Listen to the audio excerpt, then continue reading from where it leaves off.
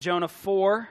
Jonah 4, we're going to be looking at Jonah 4, 1 through 11. If you don't have a Bible with you, there should be white paperback Bibles at the edge of each bench. You can grab one of those. Turn to Jonah 4, 1 through 11. Jonah 4, 1 through 11. It's on page 452.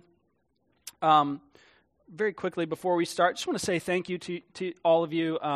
If you didn't know, our youngest son, he's a month old today. He was in the hospital this last week with the flu, and you guys have just served us so incredibly well, sending us texts, praying for us, and bringing meals, and just being so incredibly supportive and so incredibly helpful. So I just want to say thank you for that.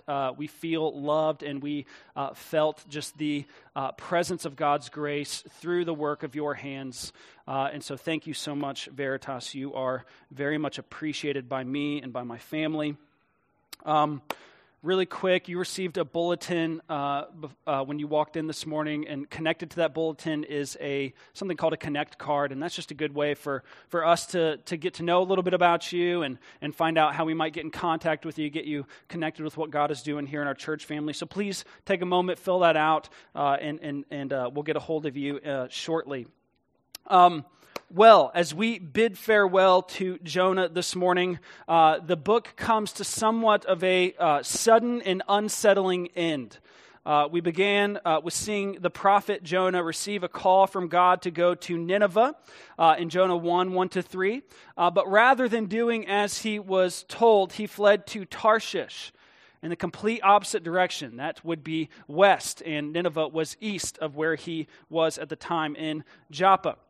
And then we moved on to look at Jonah 1, 4 through 17, where we saw God's great and severe mercy relentlessly pursuing Jonah, not leaving him in his sinfulness and rebellion, but rather lovingly and severely pursuing him. In Jonah 2, we saw Jonah finally relent at this pursuit. He relented, and he stopped, and he does business with God as he was cast overboard of the ship and faced the danger of drowning in the Mediterranean. But by God's grace, when Jonah was cast overboard in danger of drowning, he was rescued from drowning by this large sea creature. He was swallowed by this large sea creature, and he prays and he repents. And after 3 days of living in the belly of this sea creature, Jonah is vomited back out onto dry land, probably in Joppa, where then Jonah was called again on by God to go to Nineveh, and God graciously gives Jonah a second chance. And this is what we saw last week in Jonah 3, 1-10. This time Jonah receives the call of God. He goes to Nineveh. He preaches to Nineveh, and repentance and revival takes place in Nineveh, and God shows much mercy to Nineveh. And this is where we left off last Sunday. And against this backdrop, as our study comes to a close, you might expect that the book of Jonah will end with Jonah riding his beast off into the sunset, just full of gratitude and grace, just singing a hymn, maybe praying a prayer of thanksgiving, heart full of grace and gratitude, just so extraordinarily joyful and happy. But chapter 4 actually tells us a very different story. It doesn't end with giving us a sense of closure or satisfaction. The way that Jonah ends is actually very unsettling. This book comes to a close, leaving us wondering if this Jonah guy has learned anything that's taken place in his life in the last 4 chapters. And not only that, but it closes with giving us a challenge. It closes leaving us unsettled. It closes challenging us. It closes with giving us a call to give ourselves to ruthless self-examination to see how much we're actually like this Jonah guy. We're called to honestly assess how much we're really like Jonah, how much we've really been compelled by the compassion of God, how much we've really understood and been changed by God's mercy and grace in our lives. And so this is what we're going to see this morning in Jonah 4, 1 through 11. If you'd like to stand with me for the reading of God's holy and precious word, let's listen with reverence and joy. Jonah 4, 1 through 11. But it displeased Jonah exceedingly, and he was angry. And he prayed to the Lord and said, "O Lord, is this not what I said when I was yet in my country? That is why I made haste to flee to Tarshish, for I knew that you are a gracious God and merciful, slow to anger, and abounding in steadfast love, and relenting from disaster. Therefore now, O Lord, please take my life from me, for it is better for me to die than to live." And the Lord said, "Do you do well to be angry?" And Jonah went out of the city and sat to the east of the city and made a booth for himself there. He sat under it in the shade till he should see what would become of the city. Now the Lord God appointed a plant and made it come up over Jonah, that it might be a shade over his head to save him from his discomfort. So Jonah was exceedingly glad because of the plant. But when dawn came up the next day, God appointed a worm that attacked the plant so that it withered. And when the sun rose, God appointed a scorching east wind, and the sun beat down on the head of Jonah so that he was faint. And he asked that he might die, and said, "It is better for me to die than to live." But God said to Jonah, "Do you do well to be angry for the plant?" And he said, "Yes, I do well to be angry enough to die." And the Lord said, "You pity the plant, for which you did not labor, nor did you make it grow, which came into being in a night and perished in a night. And should I not pity Nineveh, that great city, in which there are more than 120,000 persons who do not know their right hand from their left, and also much cattle?" This is the word of the Lord. Thanks be to God. Let's pray together. Father, we thank you for your word. And Lord, we want to meet with you this morning. We want to hear from you this morning. And so, Lord, would you speak? Would you make your presence known, your presence felt, your presence sensed by us? Lord, would you help us to behold the beauty of Christ? Would you help us to behold the greatness of your mercy and your grace? And to be so compelled by your mercy, your grace, by the work of Christ, that we are compelled to make you known in our city, in our neighborhoods, and to the nations. And so, Lord, to that end, we ask that the words of my mouth and the meditations of all of our hearts would be acceptable in your sight, our rock and our Redeemer. Through Christ our Lord, we pray. Amen. You can have a seat. Now, there are two main sections of this chapter. There's verses 1 to 4, and this shows us Jonah's kind of pouting prayer. And verses 5 to 11 show us God's lesson on compassion to Jonah. So we'll look at this text according to its outline. Look with me at the pouting prophet and the compassionate God. The pouting prophet and the compassionate God. First we see the pouting prophet. Look at verse 1. "But it displeased Jonah exceedingly, and he was angry." Now this is very strong language. He's not a little upset. He's not a little peeved. He's like steaming, red in the face, blood boiling. He's shaking with anger and frustration. And why is Jonah so angry? Because of, the text says, but it displeased Jonah exceedingly. Some translators even say it was a great evil to Jonah. And this it that was so evil that caused Jonah so much displeasure is what we looked at last Sunday. Last week we looked at Jonah chapter 3. In Jonah chapter 3, Jonah hears God's word again. He goes to Nineveh to preach his message there. And this message is that God is going to pour out his judgment on Nineveh because of their violence and because of their evil. And so Jonah goes, he preaches, and this totally unexpected thing happens. The entirety of this pagan, violent, wicked city believes God's message, and they repent of their wickedness and their violence. And so God grants them repentance and the deliverance of Jonah's message. And we saw that this was a thorough repentance, wasn't it? From the greatest of them to the least of them, they repented. The greatest of them, the king, he trades his throne for ashes and trades his royal robes for sackcloth and repents. And down to the least of them, even their pets repent. The herds and the flocks were covered in sackcloth and they fasted. And the people of Nineveh called out to God and begged him for his mercy. And because the people of Nineveh repented, instead of pouring out his judgment upon them, the Lord poured out his mercy upon them instead of he relented of his judgment. Now, let me tell you, this is probably the greatest revival that history has ever seen. Like never before and never since has an event like this taken place in a city like Nineveh. 120,000 people repent of their sin and they turn to God and trust him.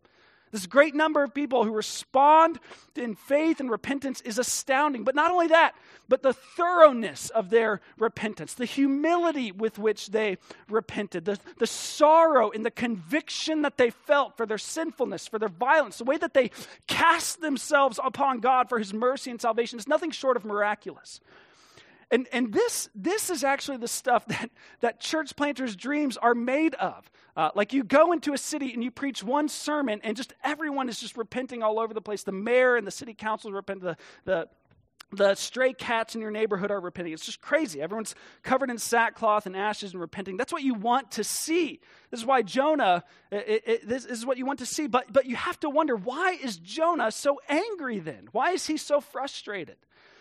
To be sure, it's not entirely out of the ordinary for prophets in the Old Testament to struggle with anger and frustration and depression. You might think of Jeremiah. He was literally called the weeping prophet. He was just a sad man. He had a hard job to do. He was sent to preach to the rebellious Israel. And he went on his mission of preaching to this rebellious people, knowing that they were not going to repent. They were not going to respond to his message. He had a hard job. He was the weeping prophet. He was a sad and frustrated man. And not only that, we see a similar disposition in Elijah at times. Elijah, he was lonely. He was depressed. He was frustrated with his assignment. Elijah, like Jonah, in 1 Kings 19:4, Elijah prays for death, just like Jonah here, because it's all a bit too much for him.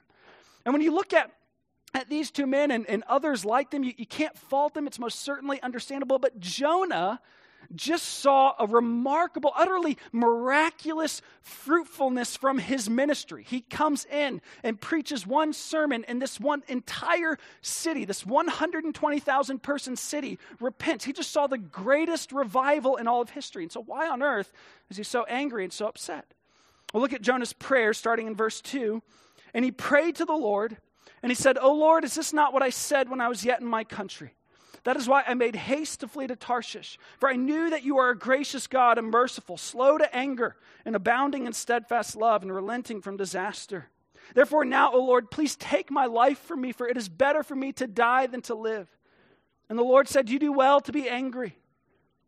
Now, this continues to be perplexing, because this reference here to God being a gracious and merciful, slow to anger and abounding in steadfast love sort of God, this was a sort of creed amongst the people of Israel. You see this repeated much throughout the Old Testament. It's a sort of summary statement that describes the compassionate character of Yahweh. And never in the entirety of the Scripture, except here, is it cause for someone to be angry with God. Typically, these words are used to invoke praise, to celebrate God's grace, to give him thanks for his mercy and his loyal love. And yet here, Jonah isn't praising, he isn't celebrating, he isn't giving thanks, he's blaming, he's accusing, he's pouting. And he's doing so because the Lord showed this grace, this mercy, the same patience and steadfast love that he abounds in to the Ninevites. And Jonah hates the Ninevites. Now, this is ironic, isn't it? Because literally, Jonah is angry at God because of his compassion, the same mercy, the same grace that rescued Jonah just 2 chapters ago. And not only that, but remember at the beginning of the series, we discussed how this book is not the first time we see Jonah. Now, the first time we see Jonah is in 2 Kings 14:25, when he is sent to deliver a word of mercy and grace to the people of Judah. They don't deserve it. They deserve God's righteous judgment. They deserved to burn, but instead, God relented of disaster. He showed much grace and mercy, and the people of Judah were spared, and they flourished for some time to come. And Jonah was the one who happily delivered this message to the king of Judah, his people. He delivered this message to his people. And now, after all of the times that he's experienced the tender compassion and mercy and grace and patience of God, he is angry because God showed the same compassion, the same mercy, the same grace, the same patience to those who were not Jonah's people. He showed it to these Assyrian Ninevites. Why? Because Jonah was so blinded by, so entrenched in his prejudice against the Assyrians that he'd rather see them destroyed than delivered. Jonah's prejudice.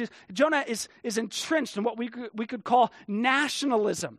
And this prejudice, this nationalism, led him to be livid at the sight of these pagans, these Gentile dogs, receiving God's grace and kindness and compassion.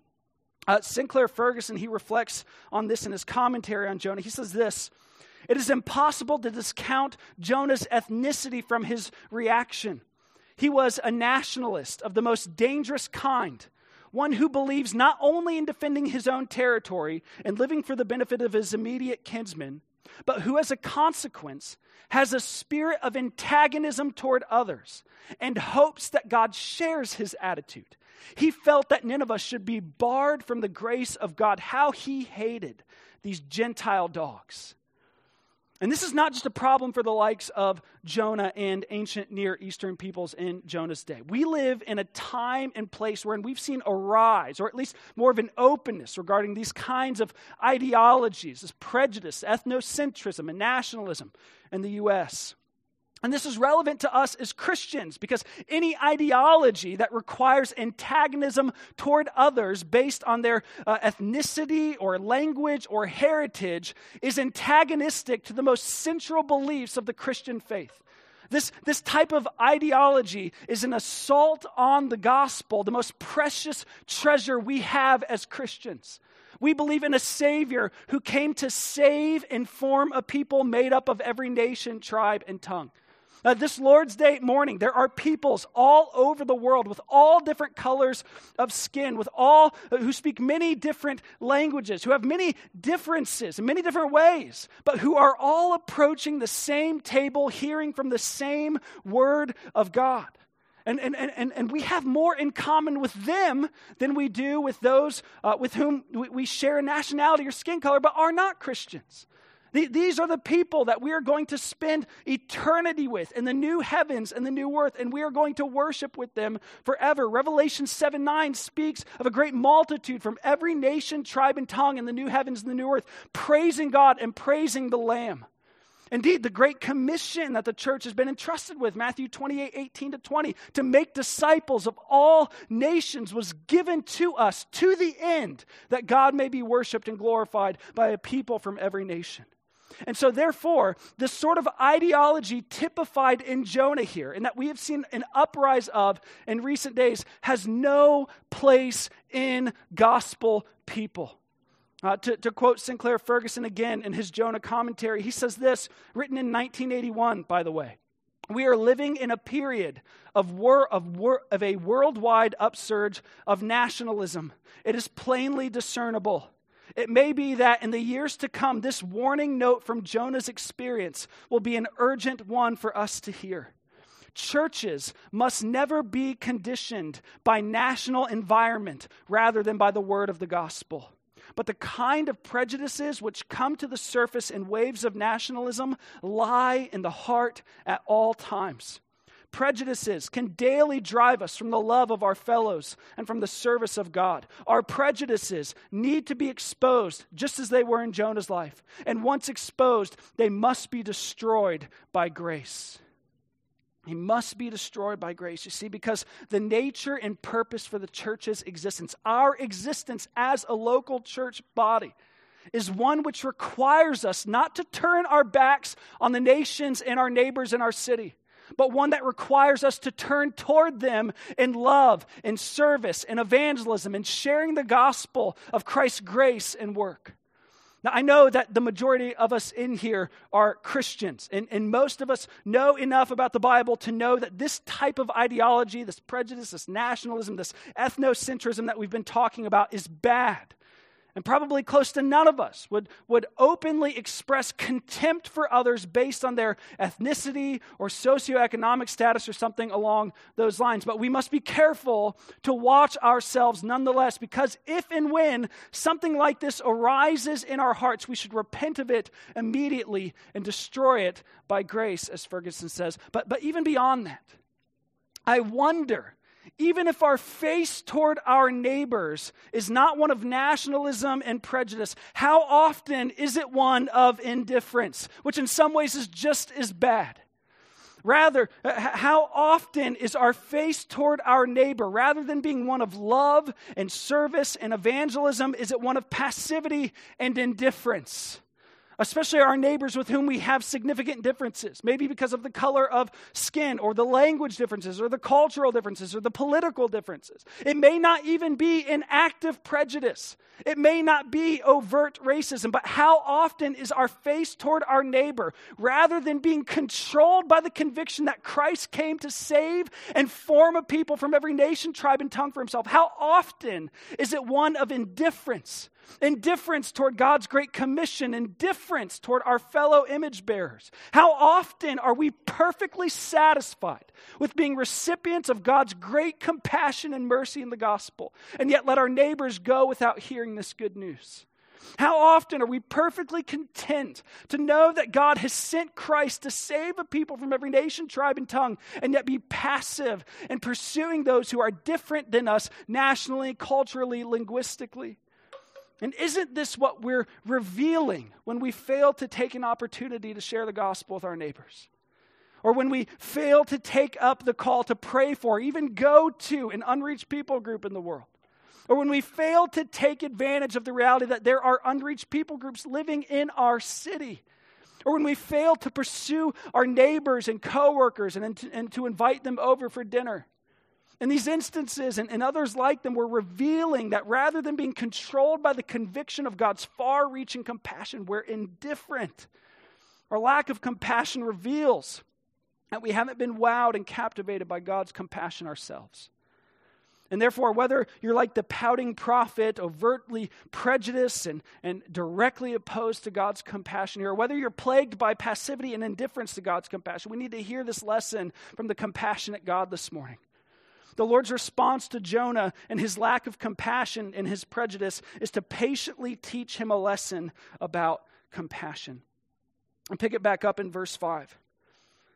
Jonah went out of the city and sat to the east of the city and made a booth for himself there. He sat under it in the shade till he should see what would become of the city. Now the Lord God appointed a plant and made it come up over Jonah, that it might be a shade over his head, to save him from his discomfort. So Jonah was exceedingly glad because of the plant. But when dawn came up the next day, God appointed a worm that attacked the plant so that it withered. When the sun arose, God appointed a scorching east wind, and the sun beat down on the head of Jonah so that he was faint. And he asked that he might die, and said, "It is better for me to die than to live." But God said to Jonah, "Do you do well to be angry for the plant?" And he said, "Yes, I do well to be angry enough to die." And the Lord said, "You pity the plant, for which you did not labor, nor did you make it grow, which came into being in a night and perished in a night.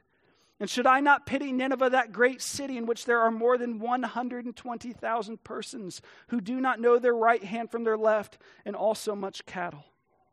And so after this mass revival that took place in the city of Nineveh, instead of staying with these newly converted Ninevites and encouraging their baby faith, Jonah heads outside of the city to see what would happen to Nineveh. It seems that Jonah is maybe he's hoping that Nineveh that they would not follow through with their repentance, and that the Lord would follow through with his judgment. And so he goes out and he builds a little tent for himself. That's what the booth part means. He builds a little tent for himself. And he's hoping to get a good view of this destruction, the destruction of Nineveh, which is fairly morbid, but remember Jonah, he's angry. He hates these people. He wants them to be destroyed, and so he wants to see their fiery end. And because of this hatred, this disdain, this prejudice of Jonah, the Lord sovereignly orchestrates a beautiful little object lesson about compassion. The Lord appoints a plant to come up over Jonah to save him from the excruciating heat of the sun. Remember, he's in the desert. It's hot. He doesn't have sunscreen, no sunglasses, no AC. It's hot, and he's feeling this heat. Apparently, his tent that he built was insufficient to provide the kind of shelter that he needed from this summer sun. And so the Lord graciously gives him shade in this plant. He causes a plant to grow. He appoints a plant, and it grows up over Jonah, and it gives him shade. And so, Jonah, he's like so happy about the plant. Jonah loves plant. He loves this plant. But the Lord's not done with Jonah. The Lord also appoints a worm to come and eat this plant. So a worm comes up and it eats the plant, and then the Lord appoints an east wind to come and blow on Jonah and causes the desert sun to beat down on him to the point where Jonah is so hot, so overwhelmed by this heat, he may pass out. And then the Lord asks him some questions. Now, I don't want us to miss this part, because what a response from the Lord. Like, if I was God, I would be totally done with this guy. Jonah is insufferable. This man is intolerable. I would wash my hands clean of this buffoon and go on my way. But the very character that Jonah was complaining about in verse 2 is the kind of character that God is revealing right now toward Jonah. He's being gracious toward Jonah. He is being merciful toward Jonah. He's being patient with Jonah. He's being steadfast, immovable in love toward Jonah. And so instead of destroying Jonah for his malice, God shows him mercy. It's like he's taking Jonah as his stubborn child and taking him under his arm and gently teaching him. It's beautiful. And isn't this the character that we've seen on display throughout the book of Jonah? When we're at our most despicable, when we're the least lovable, there is the God of Israel pursuing, teaching, showing, unending, unrelenting, immeasurable mercy. He is the God who pursues and who loves the pouters. He is the God who pursues the unpursuable, who loves the unlovable. He is the God who shows mercy to the malicious and compassion to the calloused. And so the Lord asks Jonah, do you do well to be angry about the plant? And Jonah responds in the affirmative, and even says that he's angry enough to die. And in so doing, he's playing right into the Lord's hand. And the Lord said, you pity the plant for which you did not labor, nor did you make it grow, which came into being in a night and perished in a night. And should I not pity Nineveh, that great city in which there are more than 120,000 persons who do not know their right hand from their left, and also much cattle? So the Lord's saying, Jonah, you didn't do anything to appoint this plant. Its life was short. It's relatively unimportant in the grand scheme of things, and yet you're angry, and angry enough to die over this weed and the worm and the wind. And how much more should I pity and have compassion on the people of Nineveh? They didn't know their right hand from their left. They didn't know right from wrong. They're blinded by the devil and trapped in their sin and their wickedness. Surely, Jonah, a city of 120,000 image bearers, over 120,000 people, is more important than your plant. And if the people don't stir up your compassion, Jonah, what about the cattle? Maybe the cattle will stir up your compassion. If you're so upset about the plant, maybe you'll be upset about the cattle. Maybe they'll invoke your compassion. This is what the Lord says. And then the weirdest thing happens. The book just ends. There's no resolution. There's no response from Jonah. It comes to a sudden end, and it's rather unsettling. After this lesson on compassion from the Lord, the book just ends, and it's fairly clear as to why that is. The book of Jonah ends without any sort of resolution from Jonah, because the Lord is not only teaching this lesson of compassion to Jonah, he's teaching this lesson to the reader. He's teaching this lesson on compassion to the Israelites of Jonah's day, and he's teaching the same lesson to us as God's people today. The question is not only put to Jonah and the Israelites, it's put to us. Are we going to be a people so compelled by the far-reaching compassion of God to obey his great commission? Are we going to fulfill our vocation of being a kingdom of priests, of being a great commission people in light of this far-reaching compassion of God that extends to all nations and tribes and tongues? Are we so compelled by the Lord's far-reaching compassion that we will make him known? Are we so compelled by the Lord's compassion that we will repent of our prejudices? Are we so compelled by the Lord's compassion that we will repent of our indifference toward our neighbors, as recipients of the same mercy, the same compassion that Jonah received? Are we going to extend it to our city and to the nations? Because we're so often like Jonah here, aren't we? We look at Jonah and it's like we're looking into a mirror. We see this man who cares more about his comforts than his fellow image bearers. We're more worried about that sharing the gospel might make it awkward and uncomfortable between us and a coworker or a neighbor or a friend than we are worried that they might not hear the gospel and have an opportunity to repent. We're more concerned with the comforts and the accoutrements than we are of Western life than we are that there are over 4,000 unreached people groups in the world. And listen, Jonah knew better. Jonah had good theology. He knew about the far-reaching compassion of God. He knew about God's grace and mercy and patience and steadfast love. And so he knew better than to be acting this way. But beloved, if Jonah knew better, how much more do we? How much more do we know better, those of us who live on this side of the cross and the resurrection of Christ? We've seen the great depths to which God would go to save pagans like the Ninevites and like Daytonians. We've seen God come to us in flesh and cross every barrier to rescue us from death. We've seen God come to us in flesh. We've seen him become unclean so that we might be brought in and made clean. We've seen him cry tears and experience heartache. We've seen him suffer torture and crucifixion. We've seen him face death and burial. We've seen the depths to which he would go and the barriers that he would cross to save the likes of us and to form a people for himself from every nation of the earth. He came not just to teach us a lesson on compassion, like in Jonah here, but to embody the compassion of God for us.